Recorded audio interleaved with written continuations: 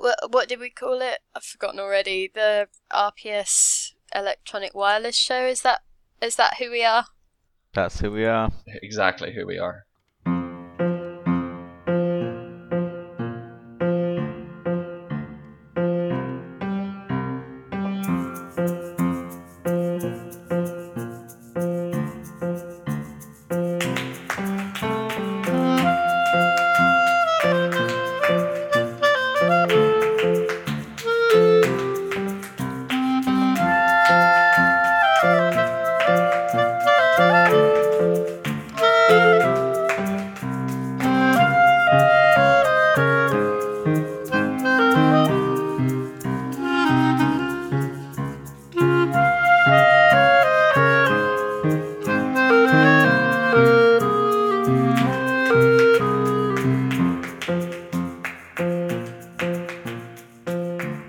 Hello and welcome to the RPS Electronic Wireless Show issue/edition 2. It is the 31st of May 2017 and Philippa War, I should say, am joined by Brendan Caldwell Hello. and Adam Smith. Hello. Hello. Should we clarify that you're not The Economist, or do you want to just have people labouring under the impression that you might be? I have a real issue with The Economist Adam Smith because I'm guessing that you two may be the first Google results for your names. I'm guessing that may be true. And Yeah. I never will be. And it's not just because he wrote some fucking book and was an economist. It's also because he had such a head start on me. He's really got that SEO nailed down, hasn't he? Yeah, exactly. I think that this is the thing. Adam Smith was a master of SEO. And yeah, I'm never going to get it. It's all over for me. There's a Bournemouth defender called Adam Smith as well. He comes up before me. You have to type in basically Adam Smith nerdy strategy games to get me first, and then you still sometimes get The Economist. Did I ever tell you that I have a Google alert set up for Adam Smith NSFW? You did, yeah. It's not for you. I mean, obviously it might end up bringing up results for you if you do anything NSFW, but it was because I was interested in whether there was anybody online who was writing sort of older economist erotica, and there wasn't. The thing is, he's more likely to get erotica written about him than I am as well. This is the state of things. I've just brought up my other Google alerts, and there are Patch Notes, Game Jam, Christmas Pantomimes Holby City Stars, and Angela Lansbury and Liza Minnelli. So he's in good company. Should we talk about video games? Maybe a bit. Okay. Well, what are your Google alerts? Are they all just video games? I don't have any Google alerts. I don't even know what that is. I don't know how to set one up. I don't want Google to shout at me any more than it already does. So. But what about news? What about obscure news that only you are interested in? I just hear about that eventually and kind of hope that somebody tells me about it. Wow, that's old school. Do you also buy a paper every day? Yes, but only because I need it for toilet paper. You buy toilet paper every day? I like that is the thing that you took from my sentence. That's the strange thing. Not that I use newspaper for toilet paper, but that I do it daily. Look, you've got to start somewhere with that sentence. Let's not be criticising where I chose to latch on. I use the London Review of Books to line my guinea pig cage. The Lurb. The Lurb, yeah. Wow. Do you use the Lonely Heart stuff? That's the only bit I read and keep, obviously. That's Obviously. yeah. I wallpapered my room with it. I didn't. That's such a weird thing to say. Shall we talk about God. E3 just to move into safer waters? Okay, what games are we looking forward to E3? Ooh, I want to get my vicarious Destiny 2 thrills via you having time with the game and then hopefully texting me about what happened. Is it the kind of game? Because okay, I've only played Destiny 1 for about half an hour. I feel like it's not the kind of game that I'm going to learn that much about in a little sit-down preview session. Although I guess I can get the feel of it, but I suspect from what I've already read, it feels a lot like Destiny 1. I think so, although obviously there's the additional dimension of hopefully you'll have some time with the PC version and you'll be able to report back as to how well they have ported that over and whether, there's things that are better or less good than the console version, because I think at the moment the big question for me is where I'm going to end up spending the majority of my Destiny 2 time. Right. Yeah, like I mentioned this briefly on a different podcast that I'm cheating on you with. But it's the idea that the legacy of the people that I have raided with and the people that I have played most with will obviously be on console. But then if a bunch of my friends end up migrating to PC, that fractures that player base, and I don't know which one I'll end up needing to be on, either for sort of bulk of numbers or for my own enjoyment, and whether one is going to have to come at the cost of the other. So what you're mostly worried about, Pip, is just this Destiny civil war that's going to break out between your friends. I'm worried that I don't have enough friends to sustain me taking one side in the civil war. How about you two? What are you interested in? Are you actually interested in Destiny? I am. I'm very interested in it because I've recently got back into multiplayer stuff, and yeah, Destiny.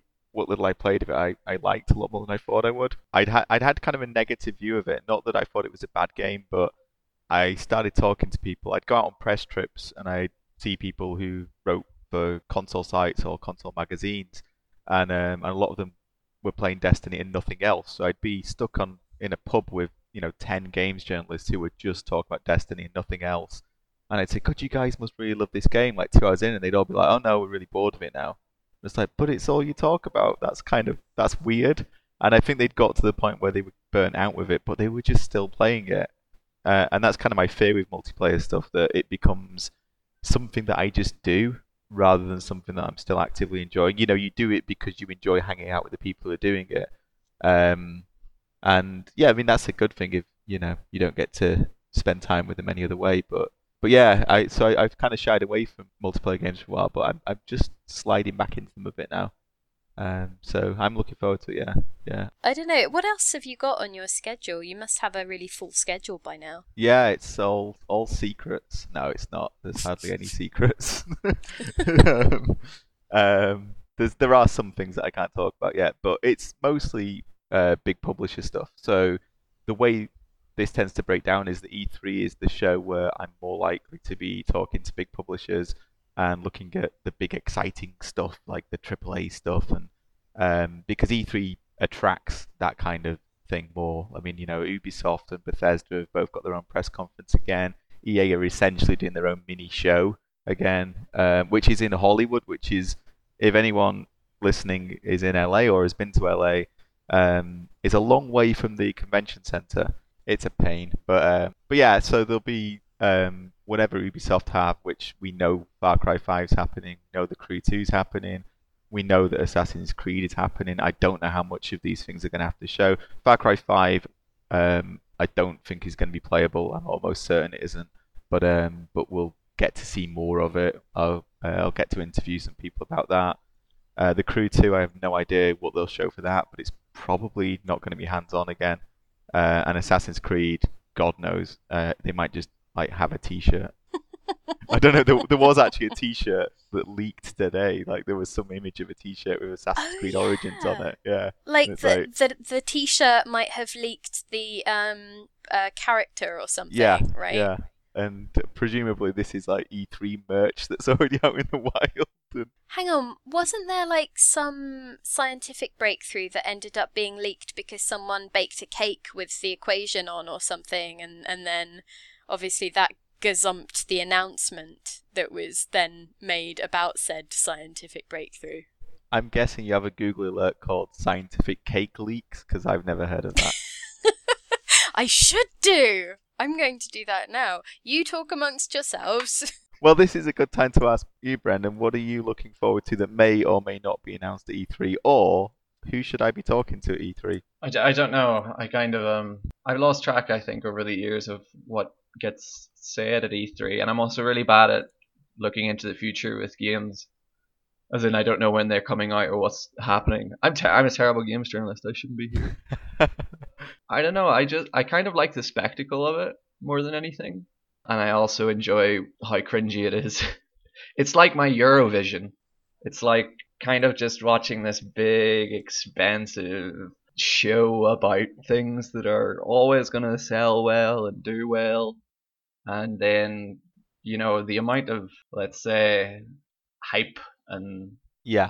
over enthusiasm for some of the things makes me laugh. It's the whooping, the absolutely like bizarre amount of whooping just about, cannons and explosions and It kind of breaks that rule that, what was it, no clapping in the press box, something like that. like, I'm not immune to feeling enthusiasm or excitement about things that look cool, but you have to have some level of professionalism, right? You're at work. Yeah, I mean, you are at work. That's the thing. Like, Well, also just being able to look at a thing and try and assess it rationally, or think, exactly.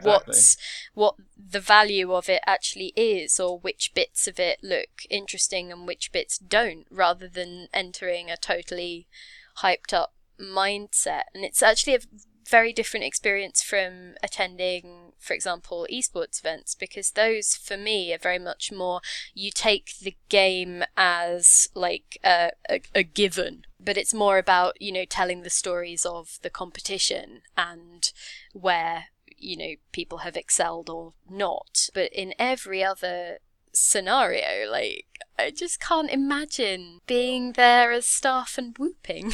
Well, we did a thing called Hype Check last year, where we basically went through the claims, like the most outlandish claims that developers had made during their presentations, and kind of like put a dampener on it, like basically came out and pissed on everyone's parade with like just like saying, okay, this is rhetoric and that's not true, and this is like exaggeration. So we'll hopefully be able to do the same thing this year. there's a weird thing because we asked this question among ourselves quite a lot. Is that E3 is open to the public, so people are going to be going there to have fun, and to me, it's a place that I go for work.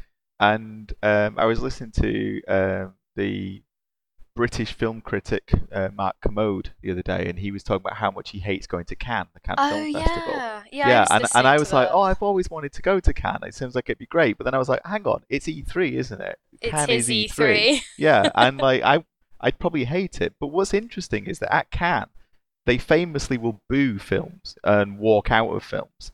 And you'd never get that at E3. E3 is all positivity. And in a way, I'm like, is that not a nice thing? Because it would be kind of shitty, even if I don't like a certain game or a certain publisher or a certain developer. I feel it was really cringeworthy. People, journalists, critics, started booing them off the stage. I'd just be like, come on, guys.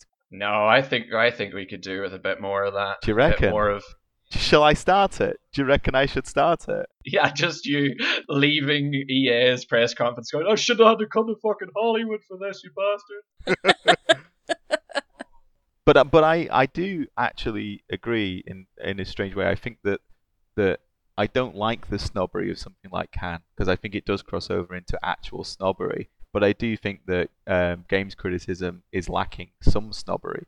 I don't think we should be elitists, but I do think that there's a tendency, and I'm not pointing fingers. I'm including myself in this. There's a tendency to enjoy things at the same level. I think we're still quite bad in our kind of critical language of making a kind of hierarchy of things. And I don't mean like this thing is better than that thing, but there are distinctions to me between something like an Edith Finch, What Remains of Edith Finch, which you've been writing about today, Pip, and something like Far Cry. And I enjoy both of those things, but I know which one I value more as a creative work. Lest I sound incredibly negative, I am actually looking forward to E3, and I do genuinely enjoy going to these things.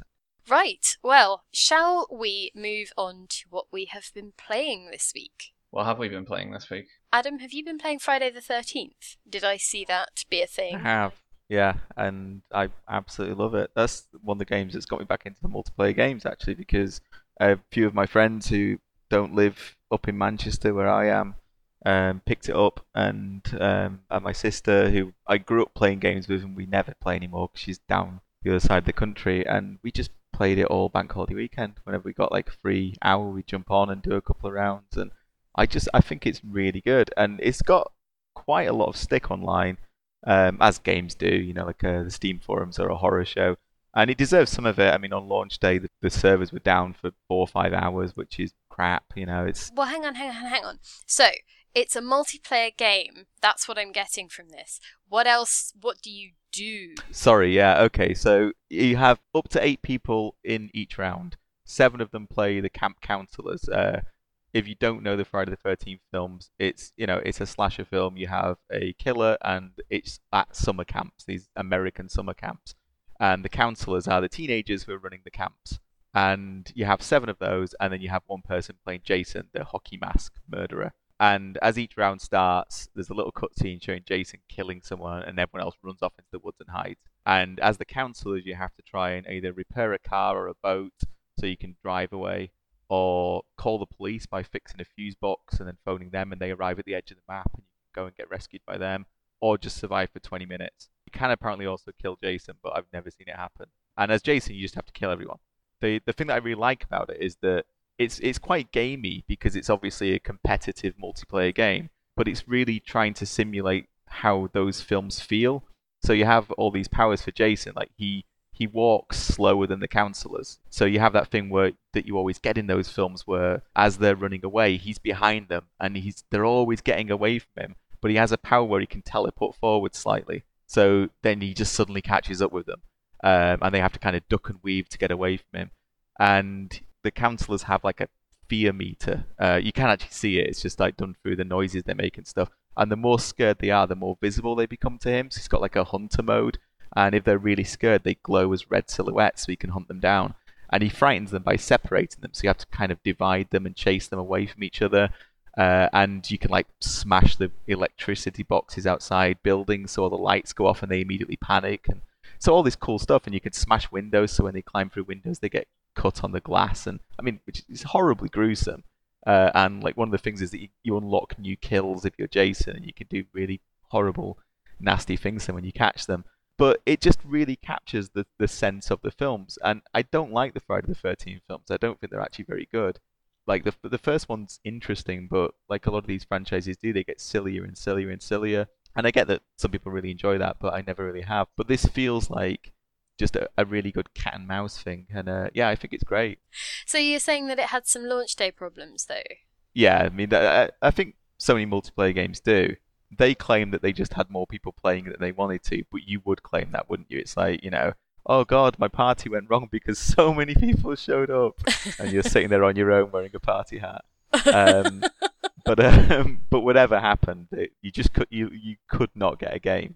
The servers were just completely dead, and they acknowledged it, and that was on Friday, and then Saturday, Sunday, Monday, I had no problems with it. I mean, you're talking like 6 seconds waiting time to get into a game. The one thing I'm unsure about with it is that communication really helps the counselors. Like, it's good to be able to talk to each other, and it's got full voice. And there's a nice thing where you have to be close to each other to talk to each other, but you can also find walkie-talkies.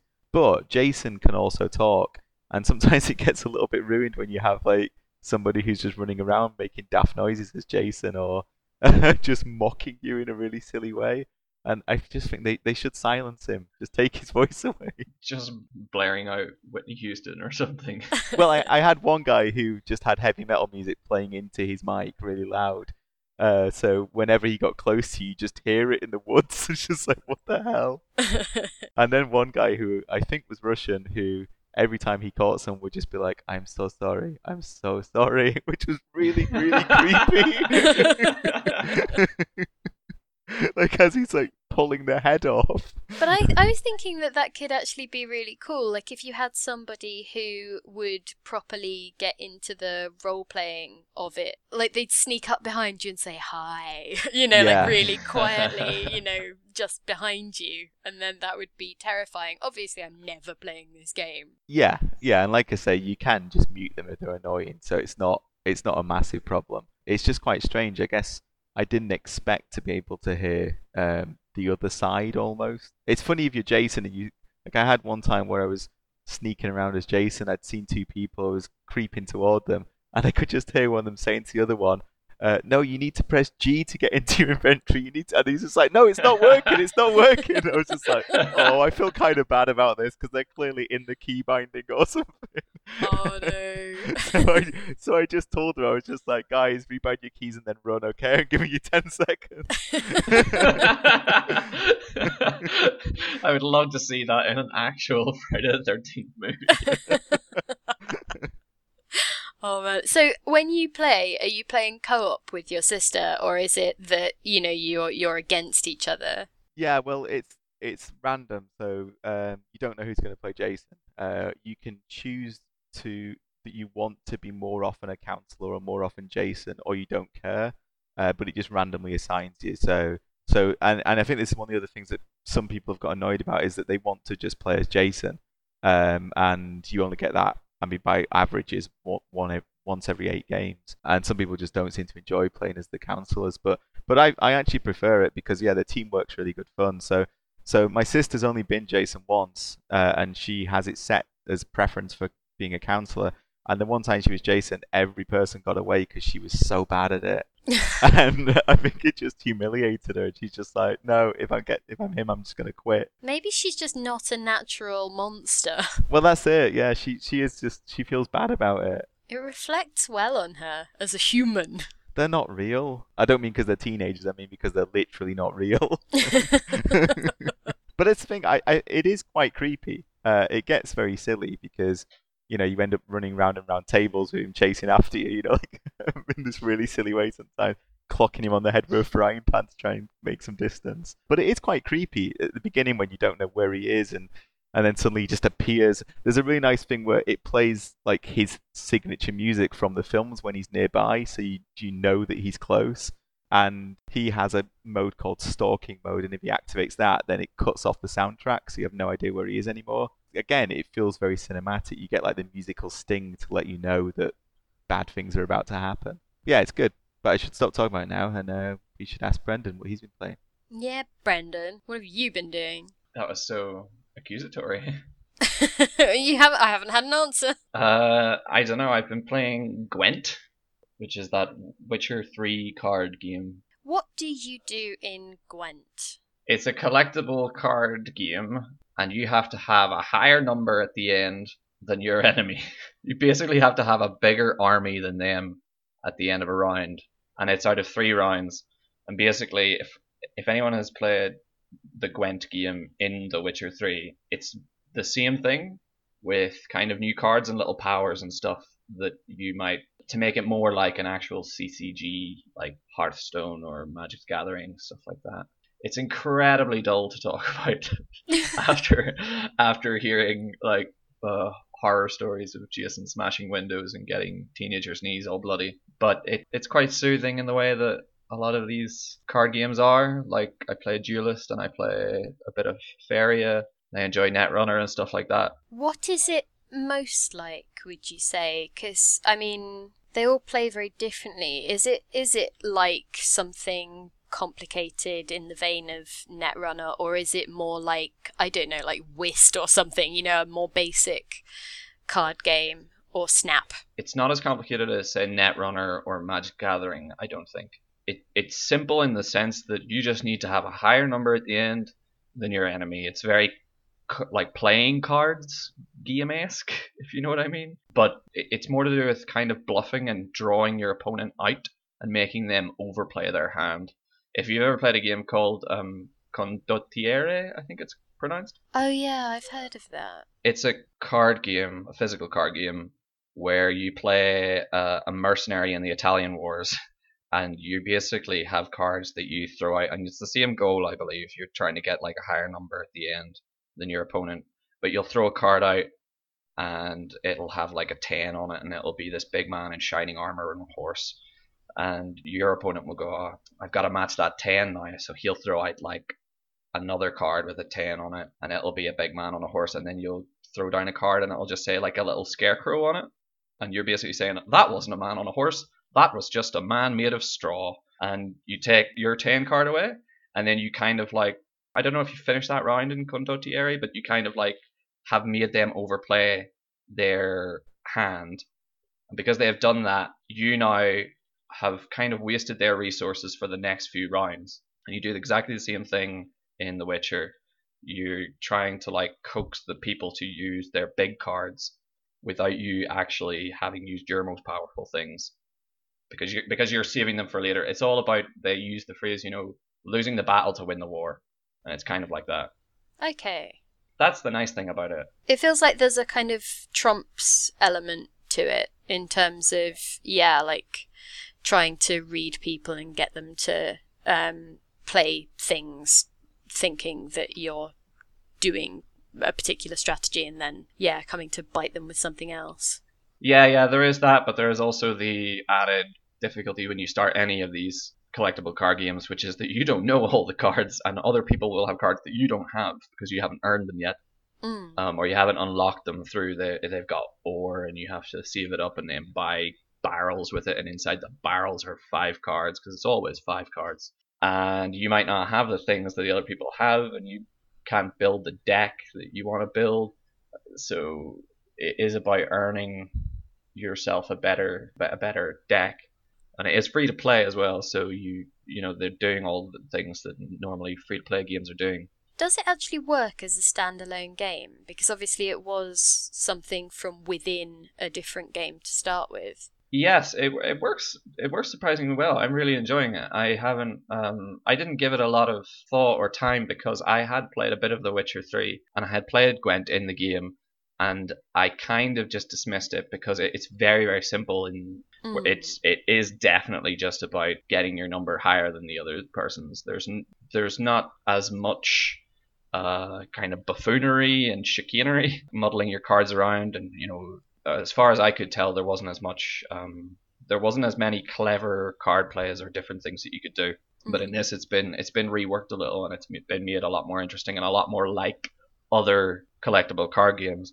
And I think it works really, really well. Like, I'm really enjoying it. That said, I am only playing the single player missions so far. I haven't had the courage to go against another human yet. That's interesting because I played it last year at E3 and I really liked it, and I was playing against other people. Oh, there you go with E3 again. Yes, sorry, but no, I'm just pointing out that I've not played the release version or the beta or whatever it is. Is it actually out now, properly out? It's beta, I believe, but it's Right. open. It's so, open now, yeah. Yeah. I think that's what it is, or it's like kind of it's in early access-y kind of waters now. But you can get it through goodoldgames.com if you install their Galaxy client, and you can just get it for free. My thing with it was that I never played much Gwent in The Witcher 3. I played a lot of The Witcher 3, but I wasn't one of those people who played a lot of Gwent in it. I never liked it. And when I played it against actual people, I realized that the reason I hadn't liked it in the game is because bluffing against AI just didn't entertain me, but bluffing against real people was really good fun. And because it feels very different, I don't play many of these card games, but I've played not a lot of Hearthstone, but enough to get to the point where I was like, I'm as good as I'm ever going to be. And wasn't very good at all.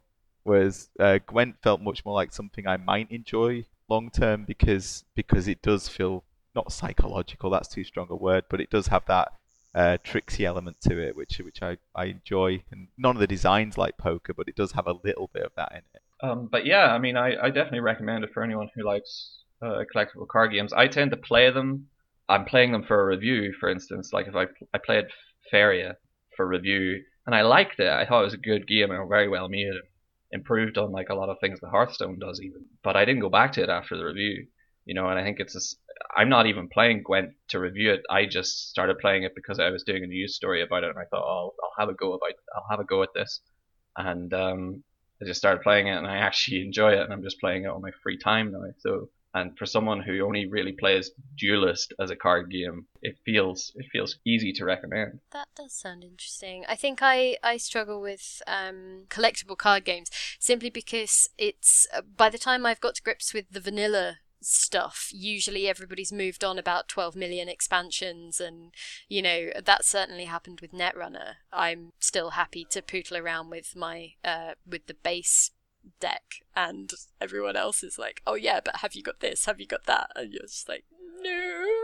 I totally sympathize because that is the way all collectible card games will go, and Gwent will go that way. I find like with these games, it's always better to get in on the ground floor and play it until you're tired of it, rather than joining the party late. Because when you join the party late, they'll say that it's okay, we'll only match you against other players who are new, and there is some of that can happen, but you will eventually hit a wall where someone will wipe the floor with things that you don't have in such a rapid fashion that it's difficult for you to even understand what's going on. Yeah, you don't even know why you lost. Yeah, and it becomes about keeping up with your opponents in terms of, either working for the cards to earn them or paying out for the cards. And I think if you're really, really into it, then yeah, keep going with it as far as you're interested. I enjoyed Hearthstone literally up to the point where I looked at a Hearthstone guide and it was saying like, oh, if you're going to build a Necromancer Zoo deck or something, and I was like, I don't know what this means, and then I never played it again. I was just like, I don't know. People are building decks that it seems like if they go into the game with it, they've basically won the game already. I won't beat them, and I'm just like, no, I don't want to do that. Well, it's that thing of there will be decks that are just more viable than others, and then people get into the habit of net listing, which is where you just, get a set of instructions, or, you get a deck list from the internet and just play with that because it's the way that you... Yeah, this is how you're supposed to play. Yeah. It's optimal, at least. It's not necessarily going to win you the whole thing, but... I have a confession to make in that I look up duelist decks online whenever I was playing it a lot a few months ago, and I would take them as a kind of springboard, and then I would change out the things I didn't like about it. Is that still bad? Am I still a bad person? Well, I don't think it's bad, but then again, I don't think that that net listing in itself is inherently bad. I think it's more that it speaks to the fact that the game has become a solved problem at that point, and that people are going to figure it out, and there's no sense. If you want to win, then there's no sense in not using those decks, if you see what I mean, unless you're just trying to play a different way on purpose. Or I agree, and I think it's something that the developers as well don't want to happen, because they will purposefully make their starter cards very powerful and very useful always. For instance, in Gwent there are weather cards that you can have, and the weather kind of like takes over one row and drops people's health on that row, or gives buffs to your own people and things like that. And those weather cards are available to you from the start. Like you usually have starter decks that include all those weather cards, or the most basic things, and you also have a card that clears all weather from the board to make it a clear day again. And they're hugely powerful cards, and they're always going to be given to the starter people. They do that because they don't want the game to get to a point where it is a solved problem. It does go that way, but it's not even in the developer's interest to make it that way. It's in their interest to keep releasing more and more expansion packs and keep shaking things up and nerfing cards that they say are too powerful, and changing things because they want people to keep buying the stuff. But they definitely don't want it to ever become a thing that you can go in with one deck and come out and have one. It's a really weird balancing act, and you'll encounter it in things in any living game really, when people patch things because something's getting stale or boring or is overpowered or whatever, and you see it in League of Legends. Things will get reworked because, for example, if the early game is boring to watch, then that's a thing that affects the game as a business proposition. It affects the game as a spectator thing. It affects, what's actually interesting to play. And so, but you're always struggling, I think, to balance change and variety with coming across as doing it for the sake of it, or for the sake of, getting people to boot it up again and learn new things and all of that kerfuffle. Yeah. But yeah, Gwent is good.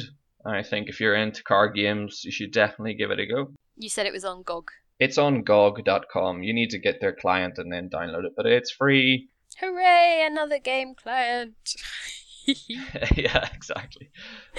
It's free, it's good, go for it. I have been playing what have I been playing? Cross Cells. That's the one. I was about to say Hex Cells, because always, but no. I have been playing Matthew Brown's new Cells game, and it is a similar kind of thing to his previous works in that you have tiles and you have numerical information that corresponds to some of the tiles, and then you figure out which ones to leave active on the board and which ones to remove to solve the puzzle. On a scale of like 1 to everybody's mum, how Sudoku is it? It's more like Killer Sudoku, which are the ones where you have the normal Sudoku board, but within that you have almost like jigsaw pieces that will tell you what the total of the numbers there add up to. So you use those extra snippets and pockets of information to inform how the puzzle fits together. It's similar enough to his previous work that I think anyone who has enjoyed those will also enjoy this, but I think that it requires more actual maths and less logic than some of the previous ones. So See, I was about to ask like how much maths. I'm bad at maths and logic. I can't do either.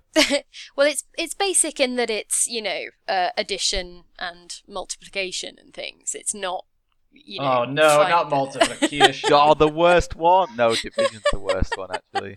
Yeah, long division. There's no long division in it, is there? No, there's no division at all.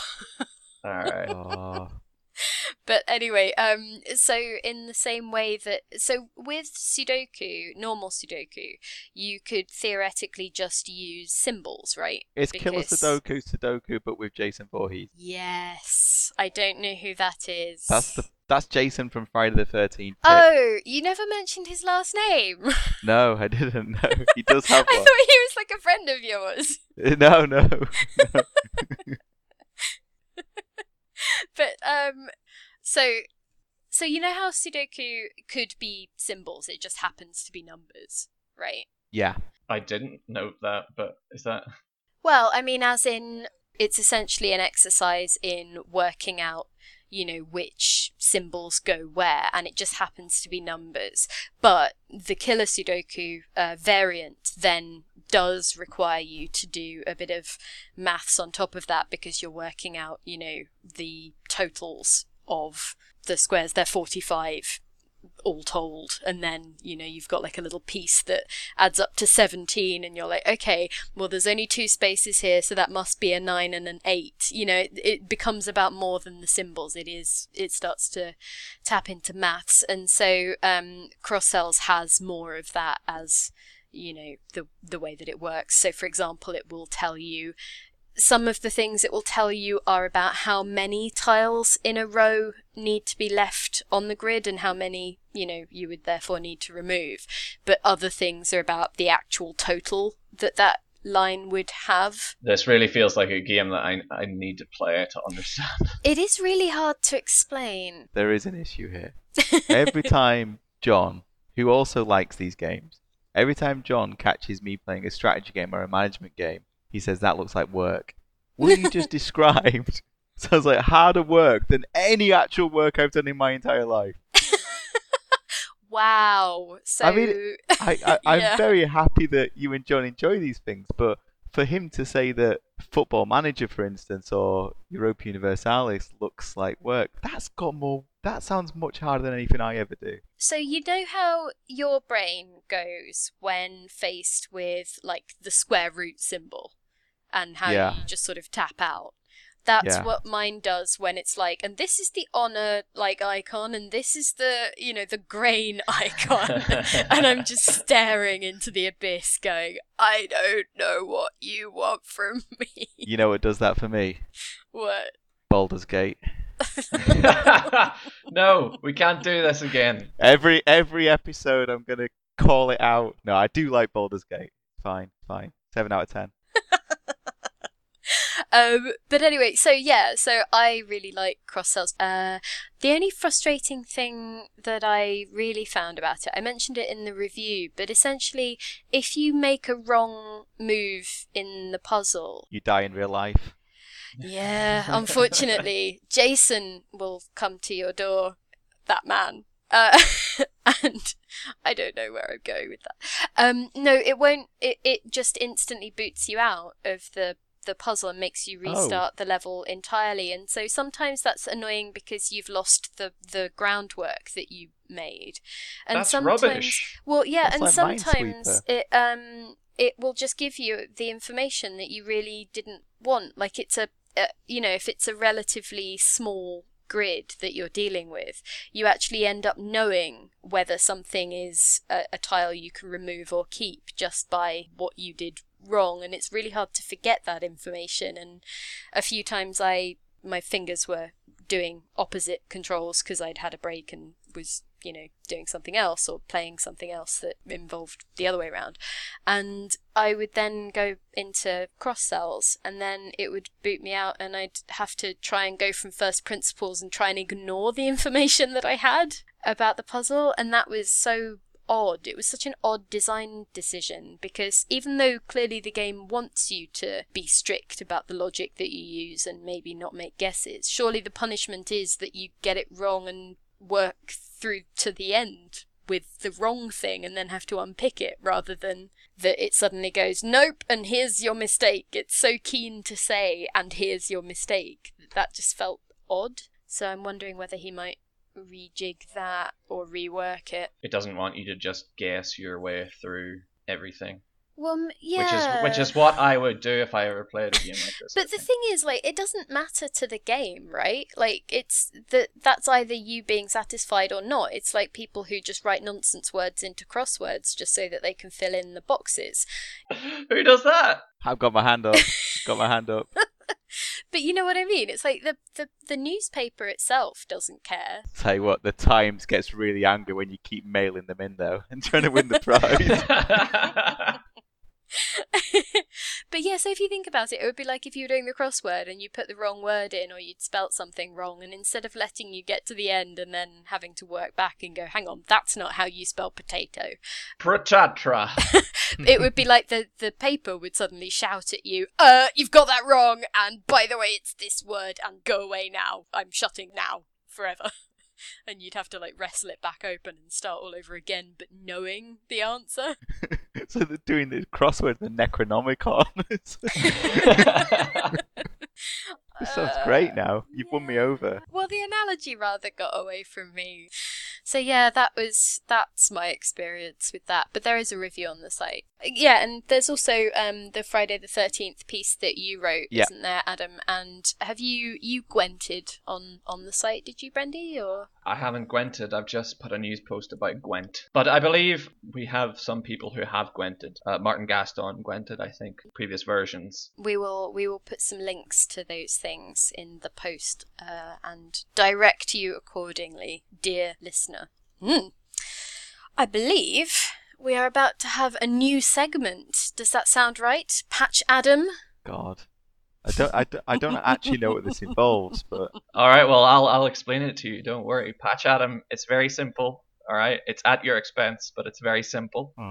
We take a game, we look at the patch notes, and we hand pick a few of the patch notes, and then come up with a few patch notes of our own, mix them all together, and then we read them to you, and you have to guess which is a real patch note, which is true, and which is false. Is it Call My Bluff, but with patch notes? I don't know what Call My Bluff is. I don't know if they can sue us, so it definitely isn't. Yeah, well, no, this is nothing a like very it. different It's thing. nothing like. It's also nothing like the film Patch Adams, which It's not like that either. It doesn't even have an S at the end. It's Patch Adam, so that's what it is. This week we're doing Crusader Kings 2 because we talked about it Of last week, course and we it are. always has good patch notes. oh no, this is going to be hard. Well, are you ready? So's Crusader Kings 2. Crusader Kings 2 doesn't make me do maths. Well, maybe it should. It's alright. This is gonna be easy for you, Adam, because you play a lot of it. Of course it is. Yeah. All right, let's go. All right, you ready?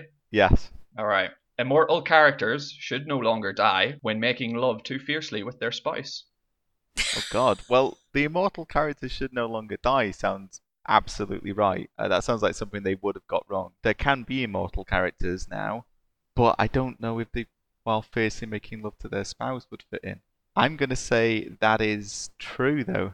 It is true. Yes. I was gonna question where Brandy was getting that from as a line. Otherwise, it was like, why is that where your See, mind I just went? accepted it. I just, yeah.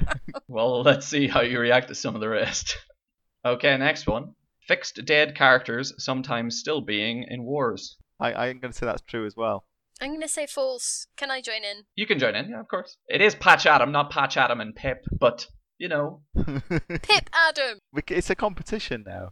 Yeah. We find out who knows more about Crusader Kings 2. I think it's a lie. Well, it's true. Oh, I'm losing. I don't like this. I should never have joined in. Okay. Fixed regents sometimes marrying themselves to themselves. Yeah, you see, this is tricky, because if this is false, which I suspect it is, it sounds very genuine. True. I'm going with true. I'm going to say it's false. It is false. No! The demon child can no longer trigger the Aztec invasion ahead of time. Oh, I don't see why that would be a sequence of events, but I've never played with the Demon Child. True. I'm going to say it's false. It's true. Oh, Yay! God damn that Demon Child. At a Viking blot, you no longer gain the trait envious when you sacrifice your own siblings.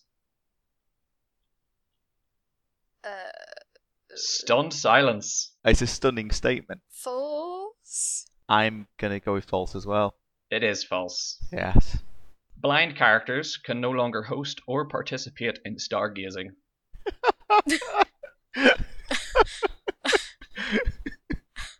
Oh, Oh. I think that's true. False. That's true. It's true. Yeah. I mean, that's a proper thing. They fixed that. That was a mistake. I can see exactly where that snuck in. You know, they've put in the stargazing event. They have characters that can have a blind trigger switched on, and they've not put two and two together. I thought it was Brandy being clever, No, of course not. messing with you and me. Okay, here's the next one. Fixed Aztec horse archers being invisible. False. I'm going with false as well. It's true. Oh, what the hell? Pudux, that's a terrible mistake to make. I want to know what interaction that was from. I think it must just mean on the map Oh, okay. as they're moving around. Yeah, it would just be the actual units. Yeah, it's a mundane thing really that sounds magical. We've only got a few left. Concubines will no longer attempt to form a merchant republic. I think that's true. I don't want to live in a world where it's true. I want it to be false. I want them to have their republic. It's false. Oh, Yes! No, but they'll never do it anyway. I've just made that up. I don't like that way of reading this situation. the Great Concubine Republic of Venice. Yeah, also I was kind of thinking about porcupines instead of concubines. So this whole thing has gone a bit sideways. Porcupine lords are no longer invisible and can no longer marry the demon child. I've heard that. I would say that that's true. That is true. Okay, here's one. You can no longer plot to eat your vessels. No, sorry, that's wrong. You can no longer plot to eat your vassals. False? I think this one has to be. I think. Oh God, you see, must be from Monks and Mystics again. Monks and Mystics is the latest expansion, and it added lots of supernatural stuff in. And I didn't know you could plot to eat people in general, so I'm gonna say it's false though. It is false. You were right to be wary. I'm disappointed though. I don't think you can plot to eat anybody. I'm not sure, but I don't think you can. It makes me sad that you can't now. Alright, last one. Adjusted the date of birth for Boudic of Nantes, so his son isn't born when he's 8. Oh, that's got to be true. Yeah, I would say true. It is true. You're right. Yay! Alright, I wasn't keeping score, so I don't know who won that, but I did. The porcupines one. The Republic of Porcupines. Is that going to be more patch notes next time, do you think? Or how often does Crusader Kings get patched? well, the thing is, we can do a different game any other time. There's lots of games that would work with this.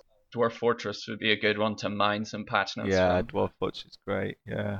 By the way, the cake that broke the embargo It just popped up on your Google alerts, did it? was I googled it. Shush now.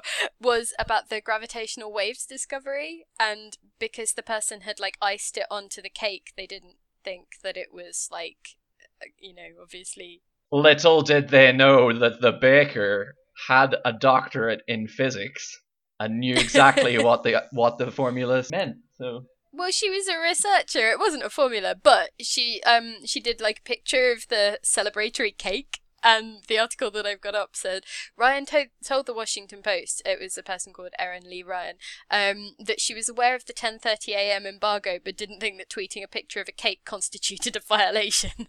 I'm like, I can see that. I cannot wait to start taking some cake pictures from E3. As soon as I get into any behind the scenes stuff, I'm just going to be baking cakes left, right, and centre. My favourite thing about this is that the article goes on to note that this was not the first time she had broken an embargo with a picture of a cake. Oh, wow. Apparently, in 2013, she cake tweeted to celebrate the discovery of propylene on Saturn's moon Titan. this scientist needs to get another job. I don't know. It's useful, isn't it? For you just follow her on Twitter and keep an eye out for cakes for science news.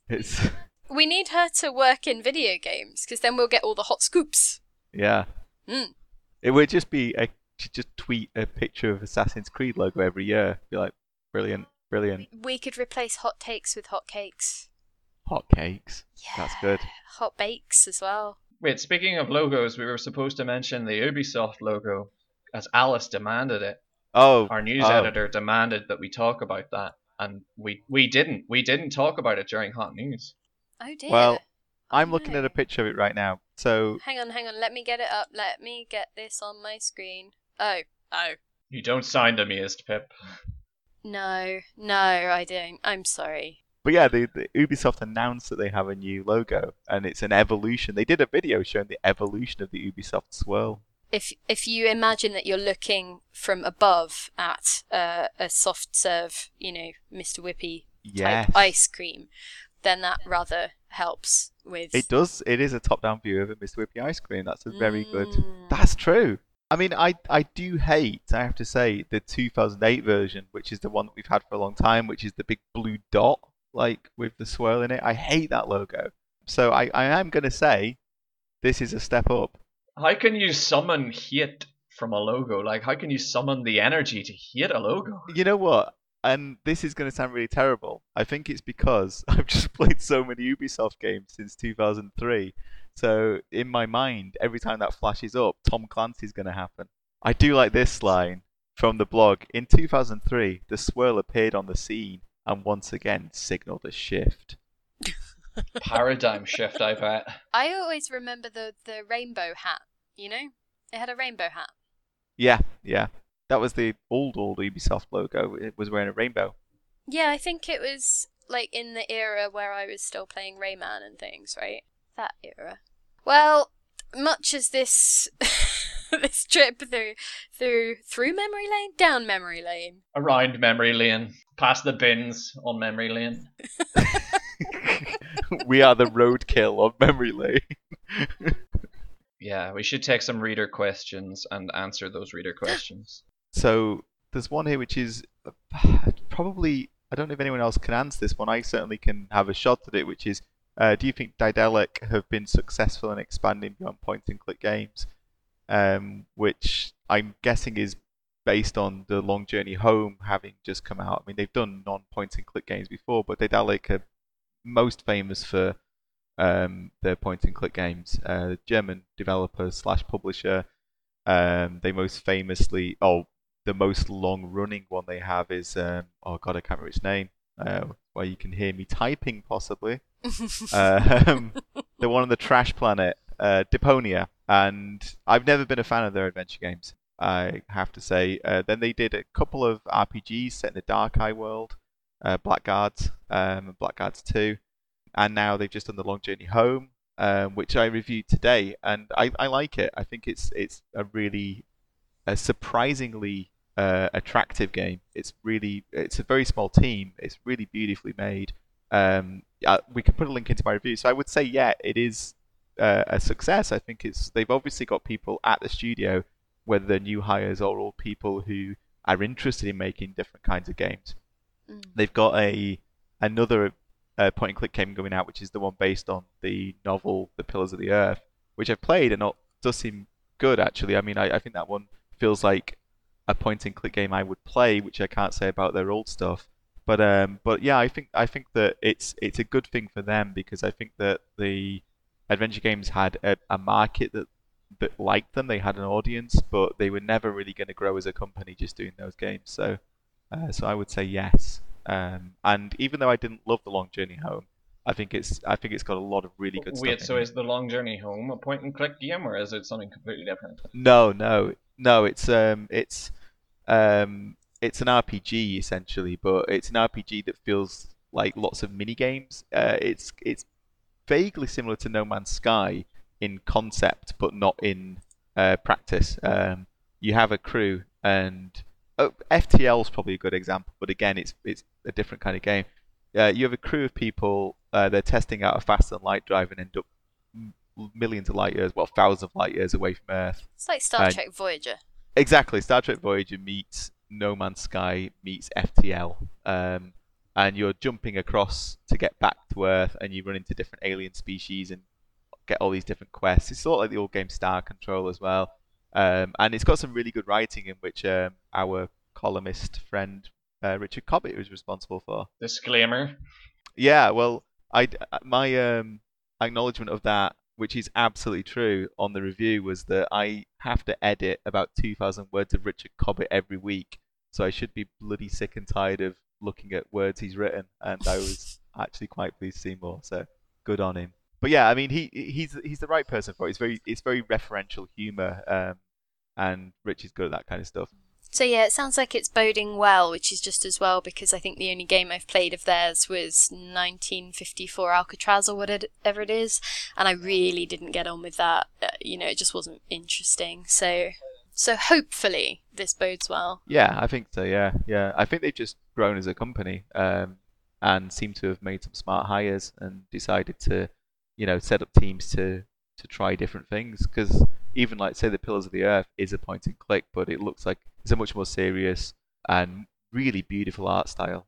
So yeah, hopefully so.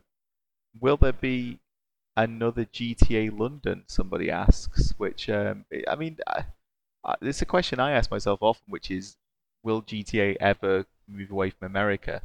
Because GTA London was the kind of 1.5 GTA back in the old top-down 2D days. There was GTA, then GTA London, then GTA 2, which was the one set in the future, which everyone seems to forget was like the near future. And GTA London was like a retro kind of Get Carter-esque Cockney gangsters thing. That was a strange accent to put on there. Yeah, I'm not so good with the Cockney gangsters. I don't know. From New Zealand or It's something. like Danny Dyer is in the room with us now. Cockney gangsters. Oh my God. Is that closer? That sounds like Swedish or something. I don't know. No, I can't get it. So yeah, I think they should stay away from London because it's the city of impossible accents. I don't think they should do GTA London either. I think forget it. Go do it somewhere else. Would you say take it to a new country, or would you say just do more America? I would say take it and put it somewhere that it won't get made, because GTA 5 felt overwhelming and like I don't know. I really like strolling around in GTA games, but I just feel like I get why they're impressive, but then I really don't like the stories that they tell, and they really focus on telling the story. I feel like moving away from America might make them less lazy with the satire, but then they'd probably just get more offensive with the satire. Yeah, I see that. I think if it was going to be a well-researched look into perhaps the ways in which sort of social which crime and corruption and things manifest in a completely different city and different environment would actually be genuinely interesting. GTA Baltimore. I thought you were going to say GTA Bolton. GTA Whitstable. GTA Hull. I would play like GTA. What's the name of the village in Hot Fuzz?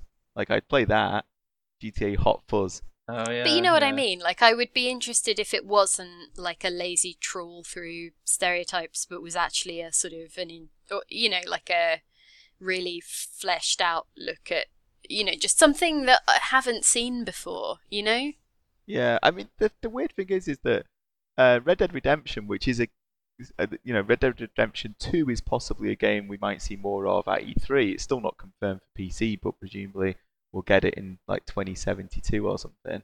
So, and Red Dead Redemption, like it still has some like fairly ropey storytelling in it, but it is trying to do a proper kind of end of the West, end of the Yeah, frontier story, and yeah, it takes itself much more seriously. And like, I'd love to see GTA just treat itself either. I mean, basically, I don't mind the idea of GTA being a satirical game. I think that's fine, but I just don't think it's so lazy in the things it targets. That's the answer, I guess. yeah. Don't do GTA London. Just focus on Red Dead Redemption 2 and make that good. All right. But wait, there's one question from one Alice O'Connor, which asks, everyone's talking about what the new Spiral will do for us, but what can we do for it? Um, We can put a flake in it. Yes. Oh, and maybe some like raspberry syrup. We're gonna eat it. We're gonna eat your logo, Ubisoft. We're coming for it. I'm gonna end this on another bombshell. I'm not a big fan of ice cream. oh God, I don't know how to respond to that. Brendan, how do you feel about ice I'm cream? leaving. I'm going. I'm staying in the CM podcast with this monster. I'm going to go and have an ice cream. I'm going to have 2 ice creams just to make up for this. I'm gonna go for an ice cream in the bin. Oh my god. I can't even deal with you anymore. Goodbye!